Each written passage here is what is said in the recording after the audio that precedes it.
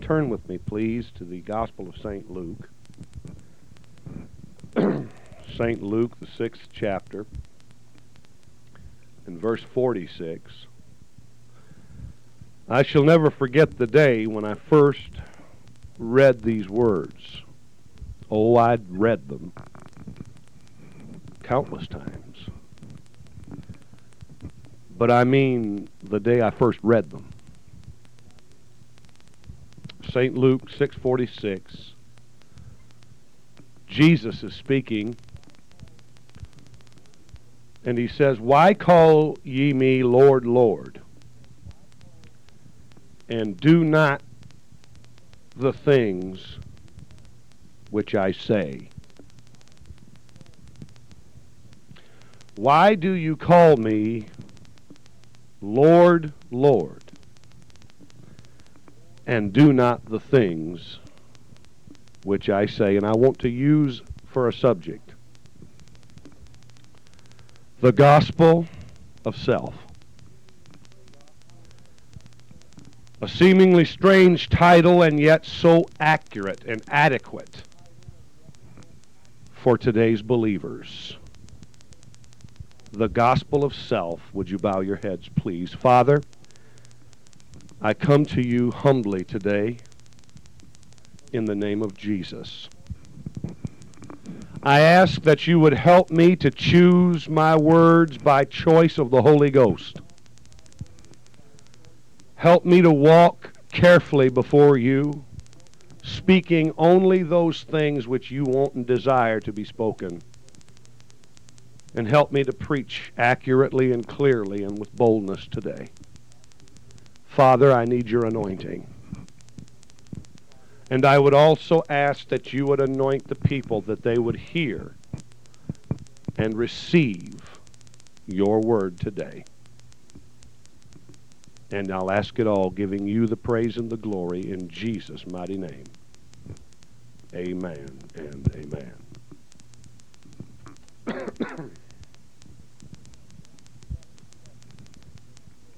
In Matthew chapter 7, the 21st verse, Jesus said, "Not everyone who says to me, Lord, Lord, shall enter the kingdom of heaven, but he who does the will of my Father in heaven. Many will say to me in that day, Lord, Lord." And of course, if you go on and read the remainder of that text, you will see the response of the Master to those people. He will tell them, "Depart from me, I never knew you." And our text today from Luke 6, verse 46, "Why do you call me Lord, Lord, and do not do the things that I say?" There is a group of people within the church of the Lord Jesus Christ. He's not talking to unbelievers. He's calling to people. He's talking to people that call him Lord. And we see that there is a group of people within the church of the Lord Jesus Christ who call him Lord. But like the children of Israel so long ago, when Moses was up in the top of the mountain where the presence and the glory of God was, they were down at the bottom, the base of the mountain, having church, worshiping a calf they called Jehovah. Aaron too heard the call to climb to the top of the mountain, and he chose rather to stay with the people because he was more comfortable with the people than he was in the presence of the Lord. I hope you're listening to me. Sometimes we develop our comfort zones. We draw lines with God. We say we will go here but no further. That's what Aaron did. And somehow he was persuaded to collect their jewelry and their gold and all of this and produce this calf, this idol, and then name it Jehovah and say, "Behold Jehovah who hath brought us out of Egypt." Notice, He didn't run back to Egypt, and the people of Israel didn't run back to Egypt. They just went down to the base of the mountain where the presence of God wasn't. They were enthralled with the miracles. They were enthralled with the signs and the wonders like many are today in the church. And they felt comfortable in a miracle atmosphere because you can hide sin in an atmosphere of miracles. But if you get into the glory of the presence of God with sin in your heart, it will be exposed. They were too afraid to ascend the mountain. So they stayed below worshiping a Jehovah that they had created, but it was not the real Jehovah. I wonder how many today worship a Jesus that they have created in their thinking, created in their minds. They have philosophical ideas about Jesus Christ, but it's not the real Jesus of the Bible. I often say this, and if you've listened at me for any amount of time at all, you've heard me say that God is not who you think He is, and God is not even who you want Him to be, and God is not necessarily who you would like Him to be. God is who He has revealed Himself in His Word to be. If we're going to serve the Lord, we're going to have to serve the real deal. We're going to have to serve the Christ of the Bible. And the world is filled with people today who are so deceived into thinking they're serving the Lord, but it's not the Lord. Because they have some idea of what He is, and in reality He is so very different. Many today who attend church regularly, read their Bibles, pray, speak with other tongues. They're full of the Holy Ghost. But I'll ask you a question. Is Jesus your Lord? It's one thing, my brother and my sister, for you to call Him Lord, but do you live your life in submission to His Lordship?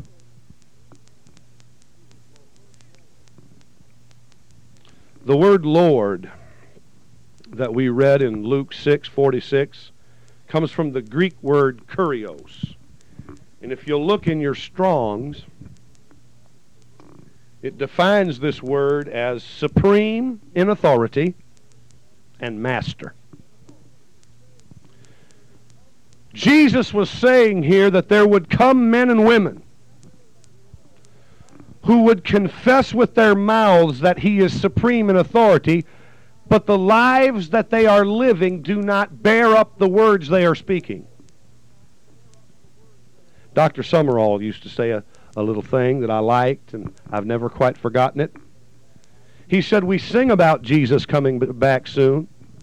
We preach about Jesus coming back soon. We talk about Jesus coming back soon.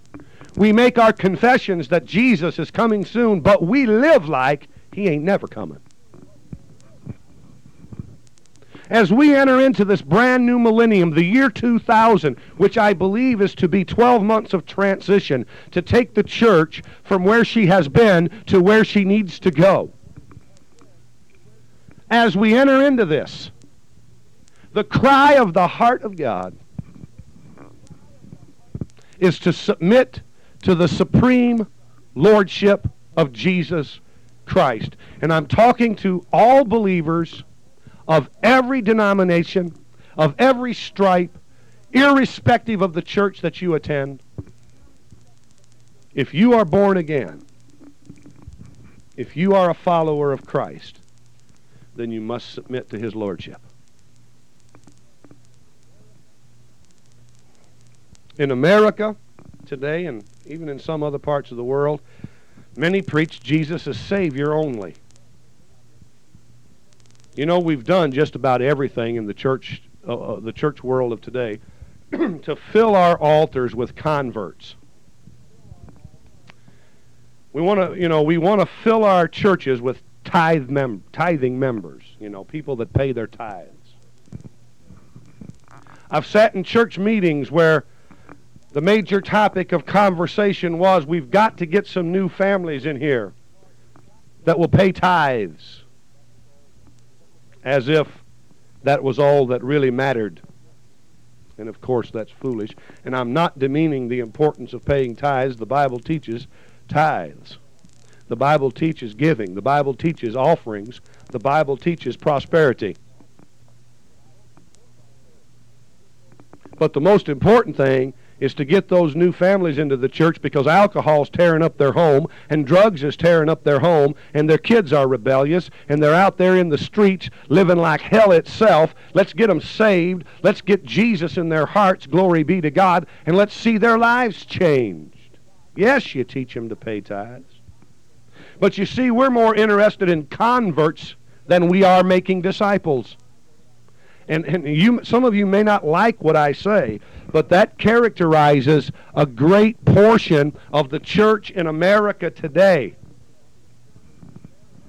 We are interested in signing people up and joining them to us, but we're little concerned about making disciples. That's why the church is in the quagmire that she is in this nation.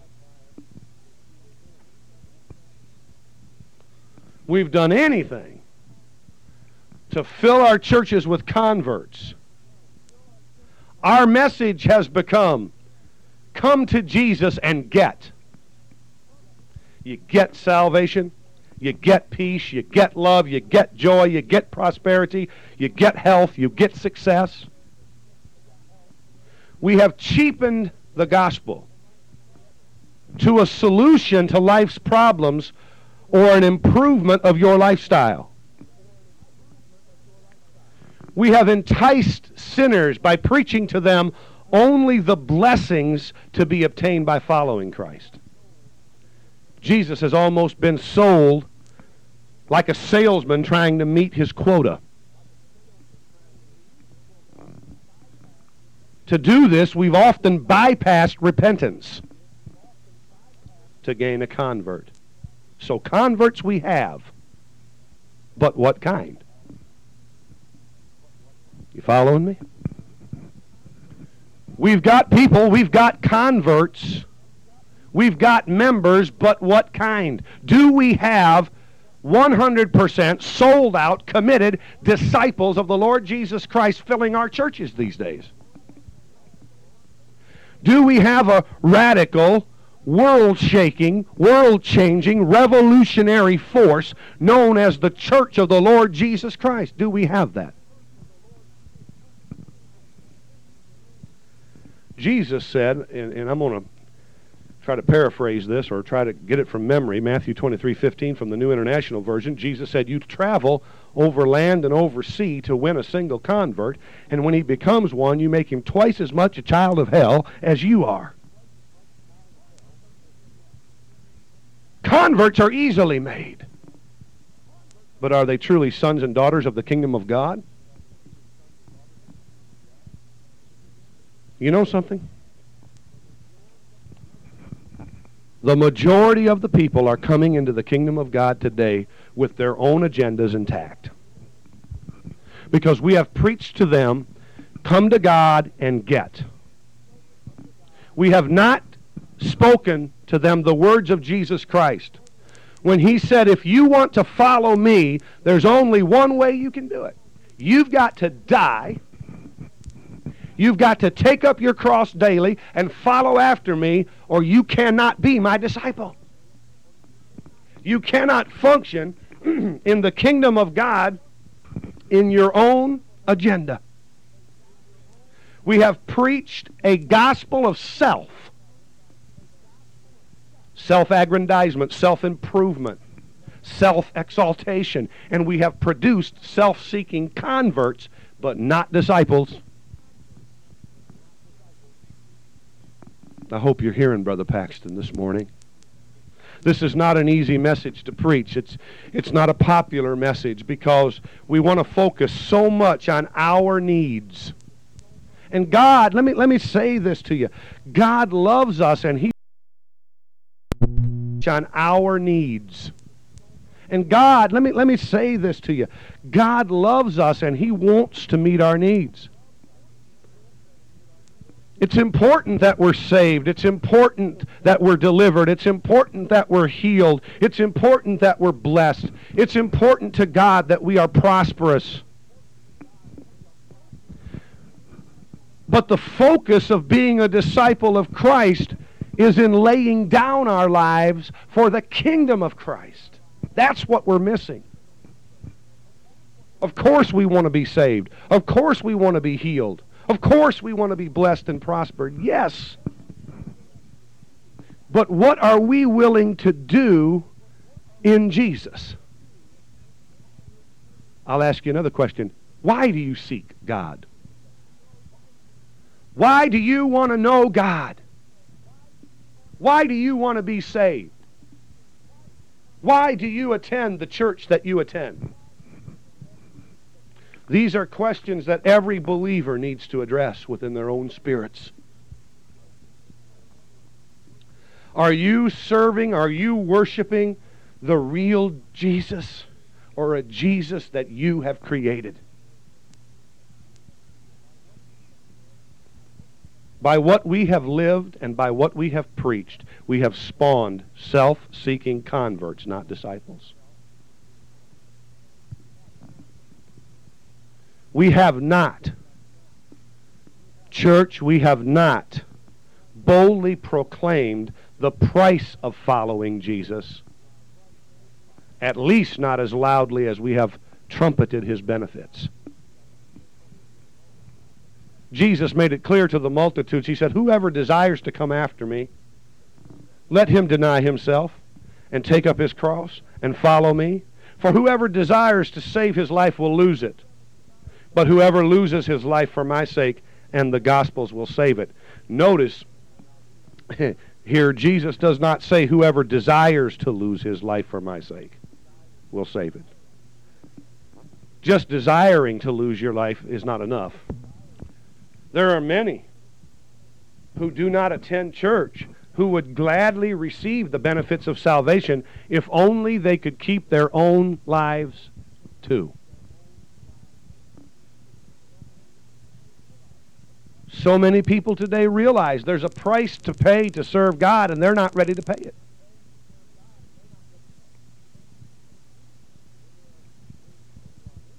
Then there are many people who are in the church who call Him Lord, who declare their submission to Him, but they have hidden idols in their heart. They love their hidden idols of the heart more than they love God, and they live the life of a hypocrite.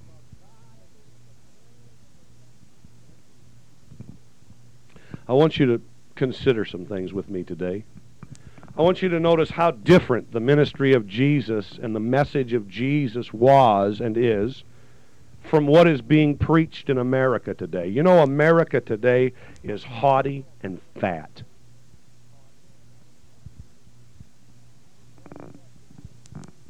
In Mark chapter 10, we'll see how Jesus handled one young man. In verse 17, he said, "Now as he was going out on the road, one came running, knelt before him, and asked him, 'Good teacher, what shall I do that I may inherit eternal life?'" The first thing I want you to understand is that this man came running after Jesus. When he arrived, he knelt before Jesus. Notice the two words, running and knelt. He didn't casually stroll. I've seen altar calls in foreign nations of the world where thousands and thousands and thousands of people, sometimes even before an invitation is given, will get up out of their seats and run across the grassy corridors of a football stadium and run and fall prostrate in the presence of Jesus Christ in the altars. And in America, I've seen altar call after altar call where you can't hardly get anybody to get up out of their seat.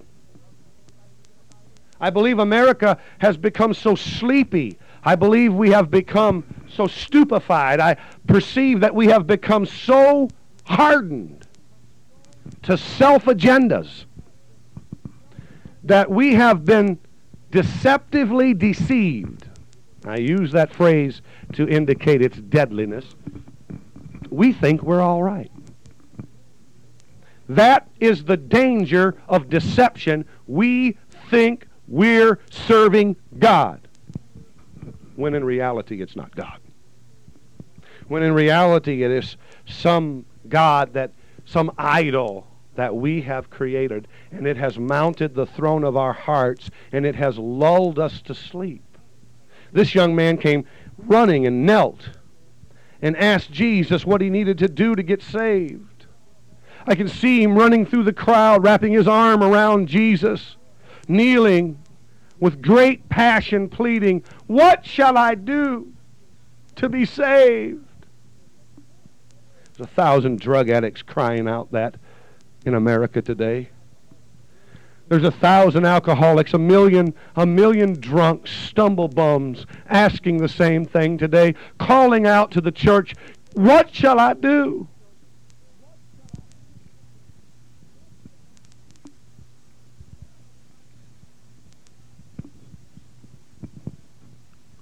What does the church answer? What would you answer?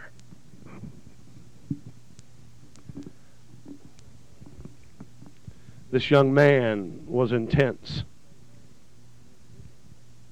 This rich young ruler did not casually meander up to Jesus with a cool, reserved, and intellectual tone asking him. This man was serious about getting saved. "Good teacher, what shall I do that I may inherit eternal life?" So Jesus said to him, "Why do you call me good? No one is good but one, that is God." And this wasn't flattery. He wasn't trying to flatter Jesus. I believe that this rich young man had integrity. He knew that to call Jesus Lord, he would need to do what he said. Many Christians today don't even have this much character. They may call Jesus Lord, yet they will not do what he asks of them. They smile when they hear the word preached, and they say amen real loud, but they don't apply it to their life. They're sitting in churches everywhere, you know. They sing the songs of the church. They sing about the blood. They sing about salvation. They sing about victory. But they don't apply it. They have ears to hear, but they do not apply what the Spirit of God is saying to them. Many times they even feel in smug self-satisfaction that the message is appropriate for others, perhaps, but not for themselves. They are hypocrites. They try to remove the specks from their brothers and sisters' eyes while a log remains in their own. That's what Jesus said. Watch how Jesus ministered to this intense young man wanting to get saved. You know the commandments, he said. Do not commit adultery, do not murder, do not steal, do not bear false witness, do not defraud, honor your father and your mother. And he answered and said to him, "Teacher, all these things I have kept from my youth." Jesus here quoted the last 6 of the 10 commandments, all of which deal with a man's relationship to each other. The young man eagerly replied that he had kept them all. We see his heart in approaching Jesus, but I want you to understand that Jesus purposely omitted the first 4 commandments. The first 4 commandments deal with a man's relationship with God. To have no idols before him is the first one. Nothing in our lives should come before our affection, our love, and our commitment to God. This young man had not fulfilled those commandments, nor at that moment would he be willing to. You see, Jesus had exposed the idols in his life.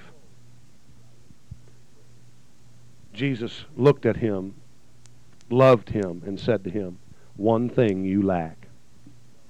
Go your way, sell whatever you have and give it to the poor, and you will have treasure in heaven. And then come, take up the cross, and follow me." I want you to notice how Jesus loved him. The Word says Jesus, looking at him, loved him. How did Jesus show that love? You see, that's a big issue in the church today. Sometimes we soften our message and water down our gospel in the name of love. We say, well, we don't want to offend anyone. We don't want to hurt anybody's feelings. I want you to know today that Jesus loved this young man. But how did he show his love? Was it by making his message easier for him so that he wouldn't offend him? Would Jesus show his love for this young man by failing or refusing to confront the idols of his heart? No. Why didn't Jesus just have this young man pray the sinner's prayer?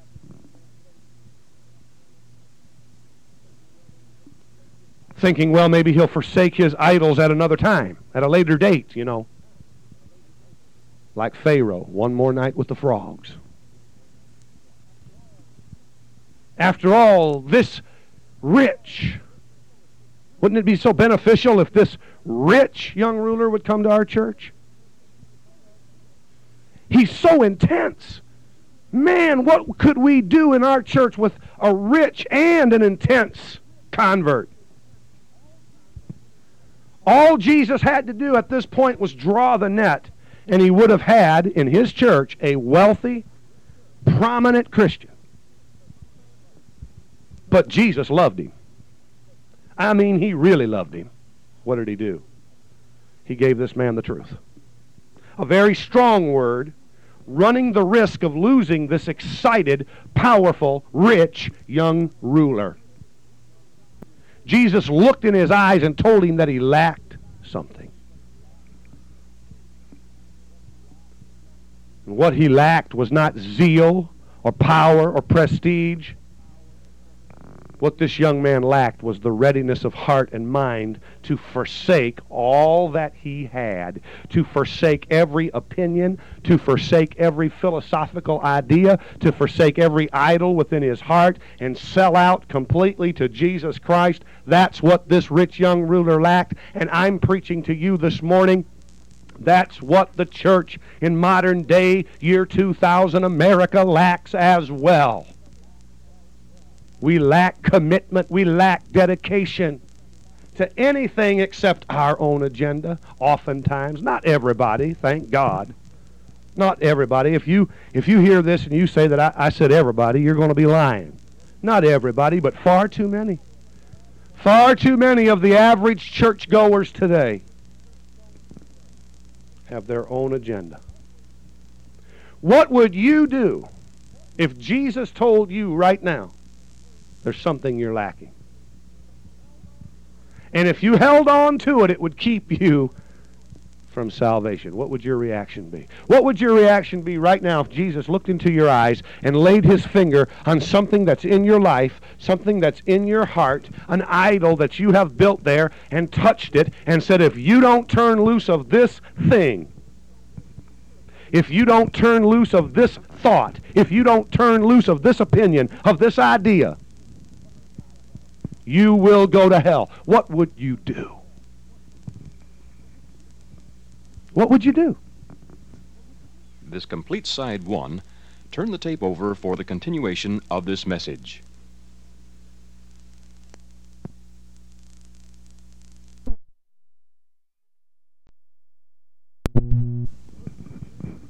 What would your response to Jesus be?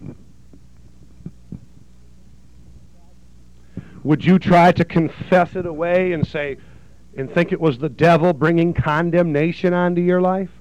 I know a lot of people that would react that way. Would you say, "Get behind me, Satan, I rebuke you in the name of Jesus"? How dare you mess with my idol?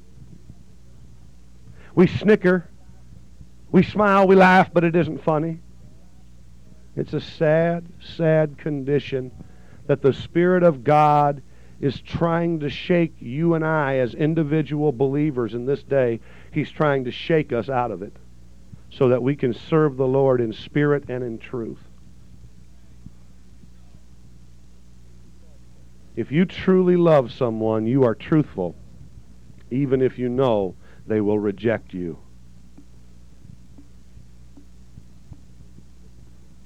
Look at the young man's reaction in Mark chapter 10. Mark chapter 10, verse 22.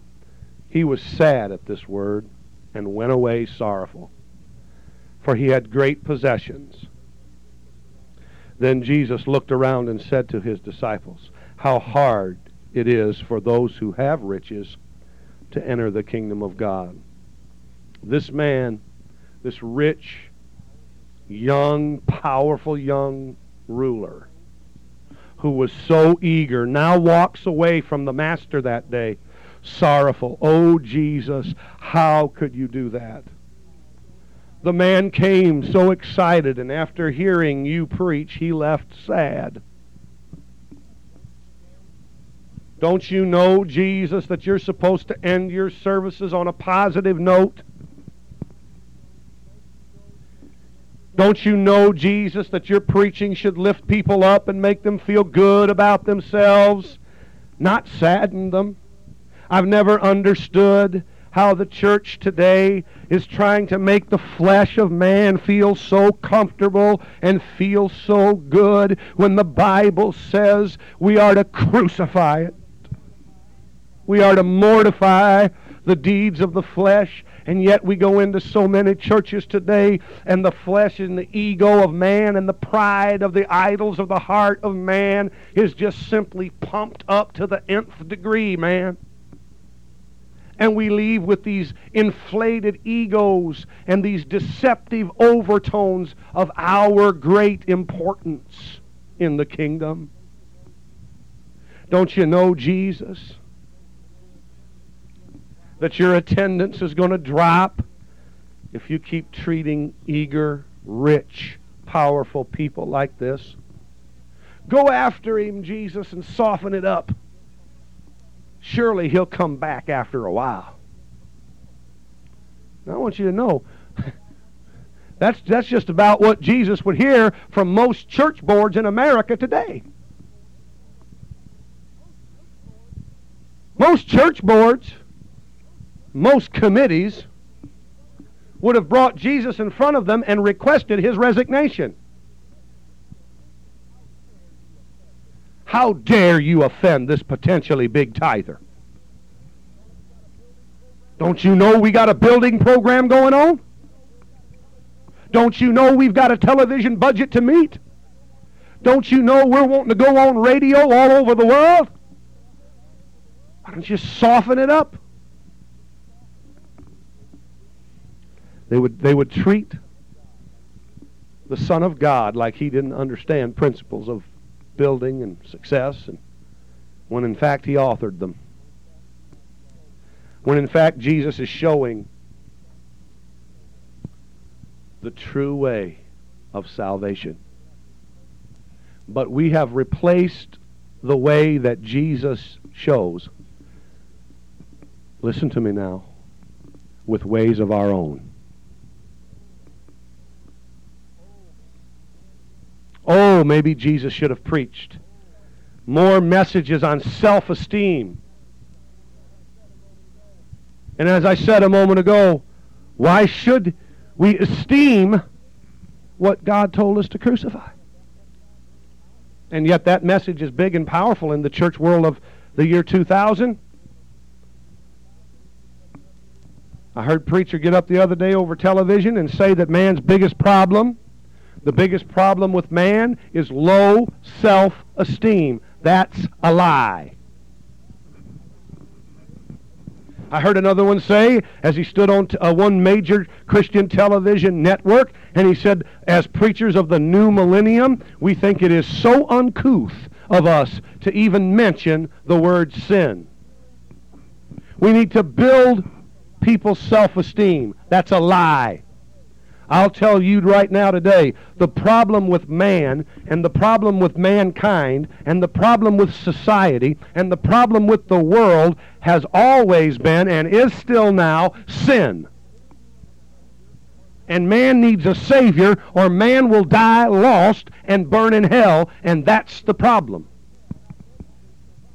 You cannot educate someone into the kingdom of God. You cannot educate their intellect. You cannot counsel them into the kingdom of God. Psychology won't work. And then we've got some empty-headed people that have tried to attach the word Christian to it and call it Christian psychology as if that made it right. It's not right, because it's an attack against the cross, and it's saying that Jesus didn't do enough to solve the problem of mankind. We've got to add our 2 cents worth into it. That's a gospel of self. Jesus did enough. His death, burial, and resurrection is enough to save every person on the face of the earth, to clean up your life, to straighten out your idiosyncrasies, and set you rightly on the road to glory. It's enough. And there's nothing that you or I or anybody else or any preacher or any pastor or anybody else can add to it. Jesus did enough. Glory to God. And that's the gospel. That's the gospel.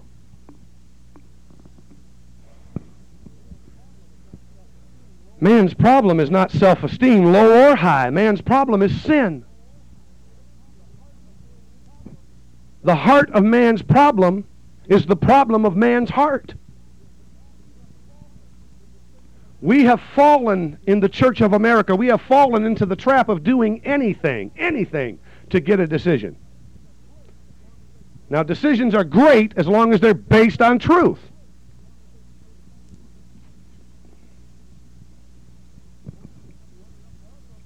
Most people come running up to us on the streets and saying, "What must I do to get saved?" You'll just say, "Well, come on, say the sinner's prayer."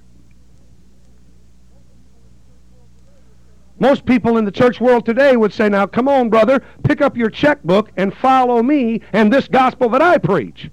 Jesus said, Jesus said, "Come on, take up your cross, follow, lay down your life, take up the cross daily and follow me, and you shall be my disciple." And the message of most of modern-day American church world is this: come on, pick up your checkbook, follow me, and this other gospel that I preach. You and I have got to realize today that God never called us to broaden the gospel, making it easier for all the people with idols to get saved. Idols must be forsaken.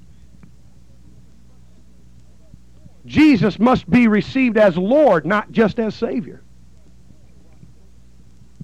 I want you to watch closely what Jesus does after this rich young man walks away. I'm going to read it to you from Mark chapter 10. Then Jesus looked around and said to his disciples, "How hard it is for those who have riches to enter the kingdom of God."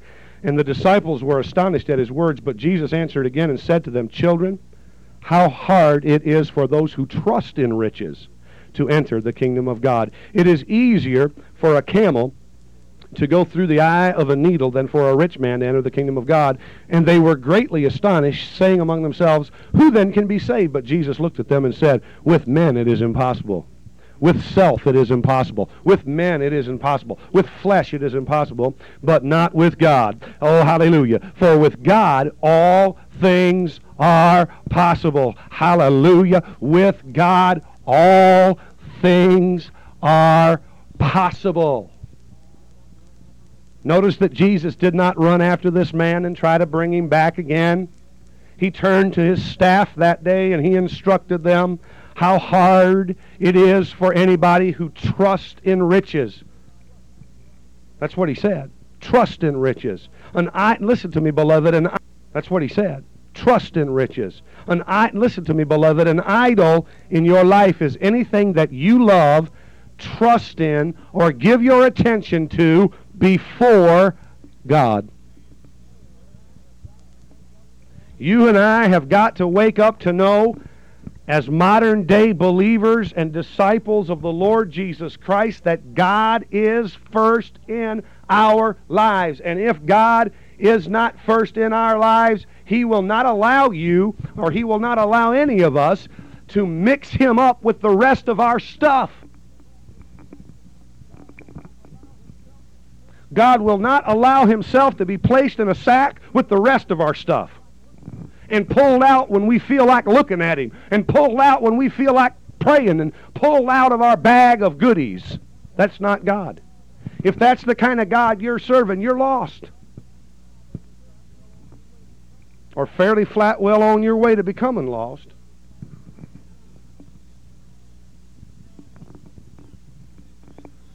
Some people, like this young man, is unwilling to forsake their idols and follow God. What is an idol? An idol could be anything. It could be sports, it could be food, it could be television, it could be music, it could be clothes, it could be a spouse, it could be children, it could be a church, it could be a pastor. If you're just willing to blindly follow what anybody says, but it doesn't line up with the Word of God, you're following an idol. That pastor, that evangelist, that person in the ministry has become an idol to you if you don't even check out what they say and you just follow it because they're your guru or something or other. You laugh, but it's going on. It's going on every day in the body of Christ. What might be an idol to one person may not be an idol to another. Look what the Bible says in Leviticus 26:1. Excuse me. God is plain. He says, you shall not make idols for yourselves. You shall not make idols for yourselves. I want you to know, you are the one that does the idol making. By trusting it or loving it or giving your attention to it before the Lord God. Notice also that Jesus did not say, didn't I tell you if you obey the word the Father gave me just for you and give up this money, He'll give you 100-fold return. Oh, now I got to say that again. Jesus did not try to appeal, to manipulate this man's idol. He did not say to him, come on, man, just sow this into my ministry, and I'll pray the Father, and He'll give you 100-fold return. He didn't say that.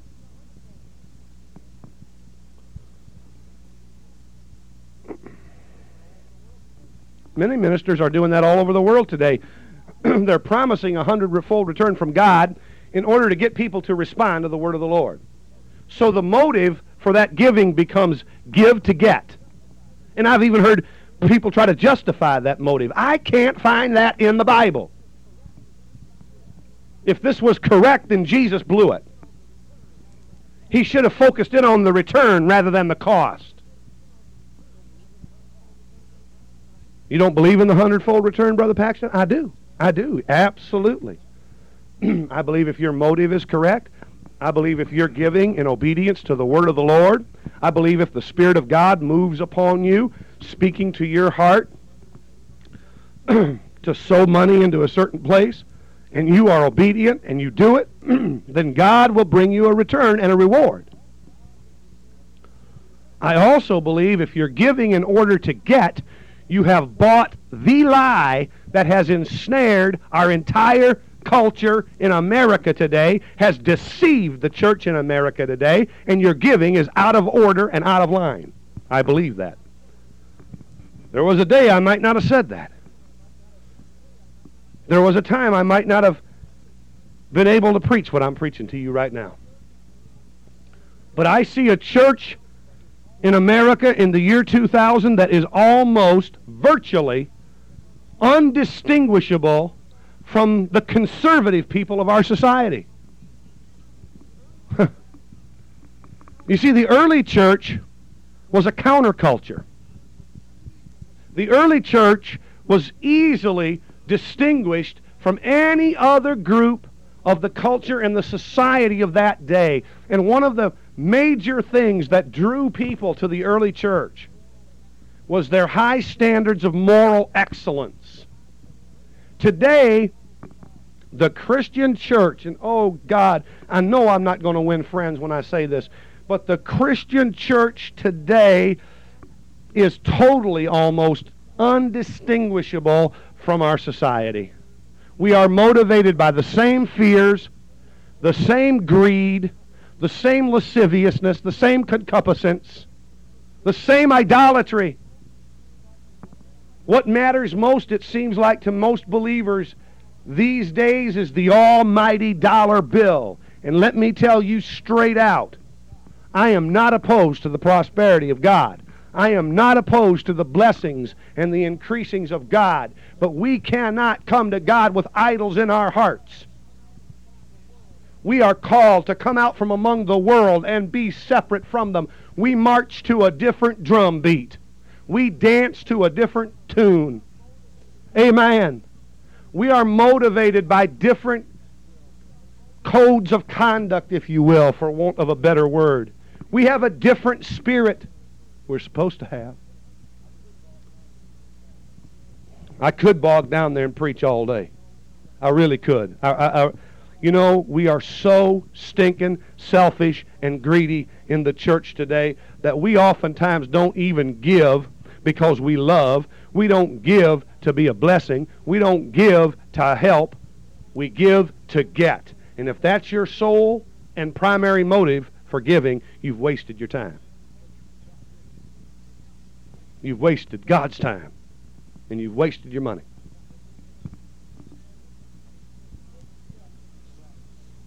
If give to get is correct, then Jesus should have focused on the return rather than the cost. Notice that Jesus did not try to entice this man into the kingdom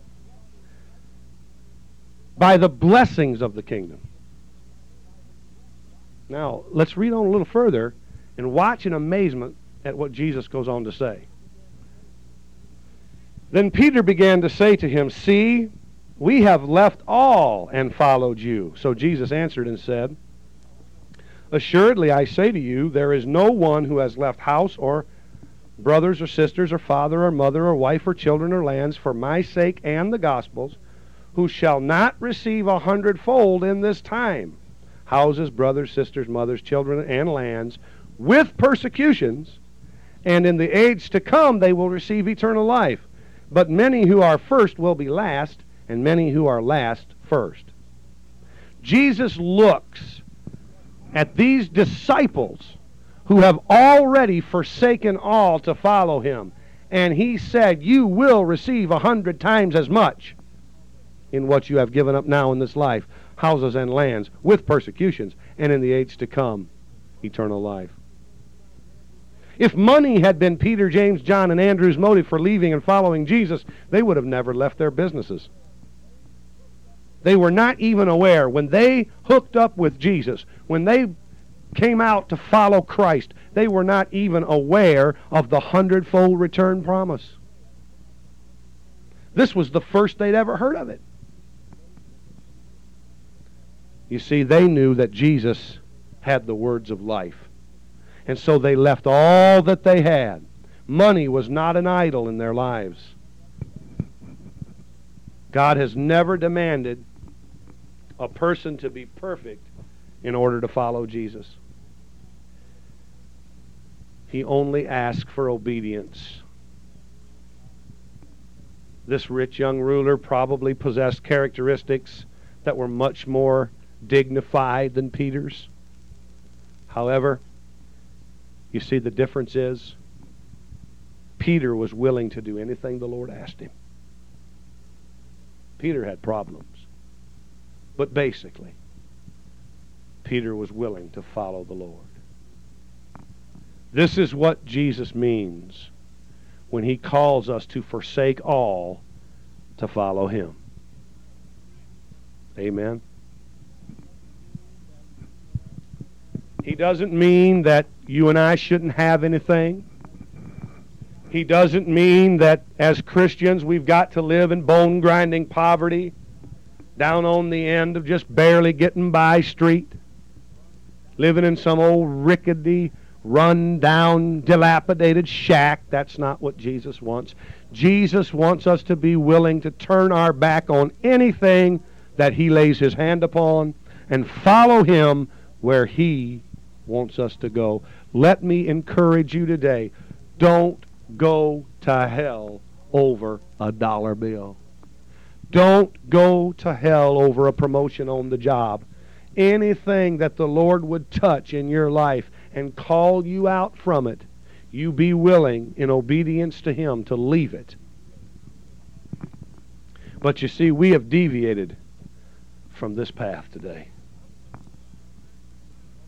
I'm firmly convinced that this is the number one reason for America's failing spiritual condition.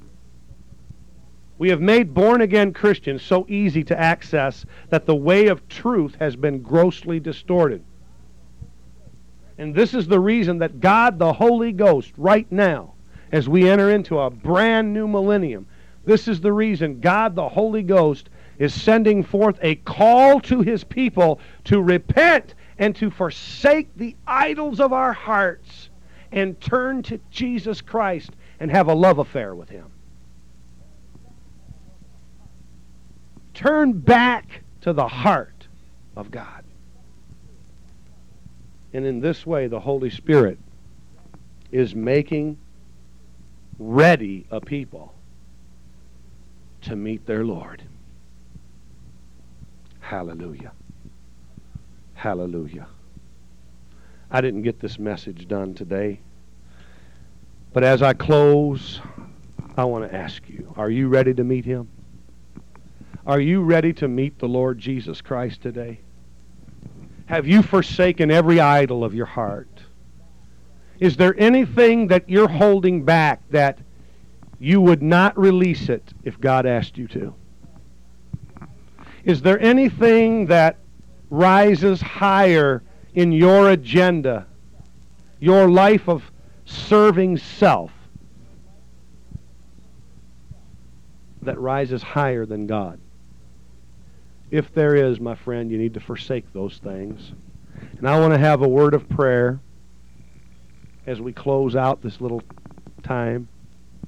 We're going to pick up the teaching here next time.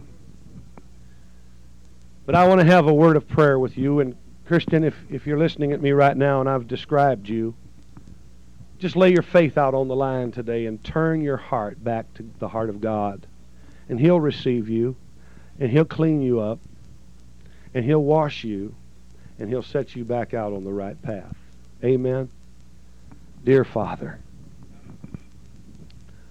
as I pray right now in Jesus' mighty name, Lord, I ask that you reveal the idols that are in us. Reveal those things about us that are so un-Christ-like. I'm talking about the real Christ of the Bible. Reveal those thoughts and those attitudes, those tendencies, those areas of sin within our lives, and touch us, dear Father, and cause our hearts to rise up within us and repent and turn from those things and return to our first love today. To return to our first love today. And let us forsake all to follow you. And let us, dear Father, count the cost. Let us desire to be truly called disciples of Jesus Christ. Truly disciples, followers, imitators, learners of Jesus Christ. And perform that work within our hearts, Holy Spirit, right now. And we stand in repentance for those things that have kept us from your glory and from your best. Wash us in the blood today. In Jesus' mighty name. And everybody would say amen and amen. Now I know these aren't easy words to hear. But I believe that the thing that the Holy Spirit's doing as we've entered into this brand new millennium, He is calling us home. We are in a time of transition. We're moving closer and closer and closer to the consummation of the kingdom of God, to the consummation of the ages. And the Spirit of God is preparing a bride without spot, without wrinkle, washed in the blood of the Lamb. And this is so much on the heart of God today. Now, until the next time that we come together and we get in close around the Word of God and let the Spirit of God just speak to us prophetically in our hearts, this is Brother Paxton saying, go with God, and He will go with you.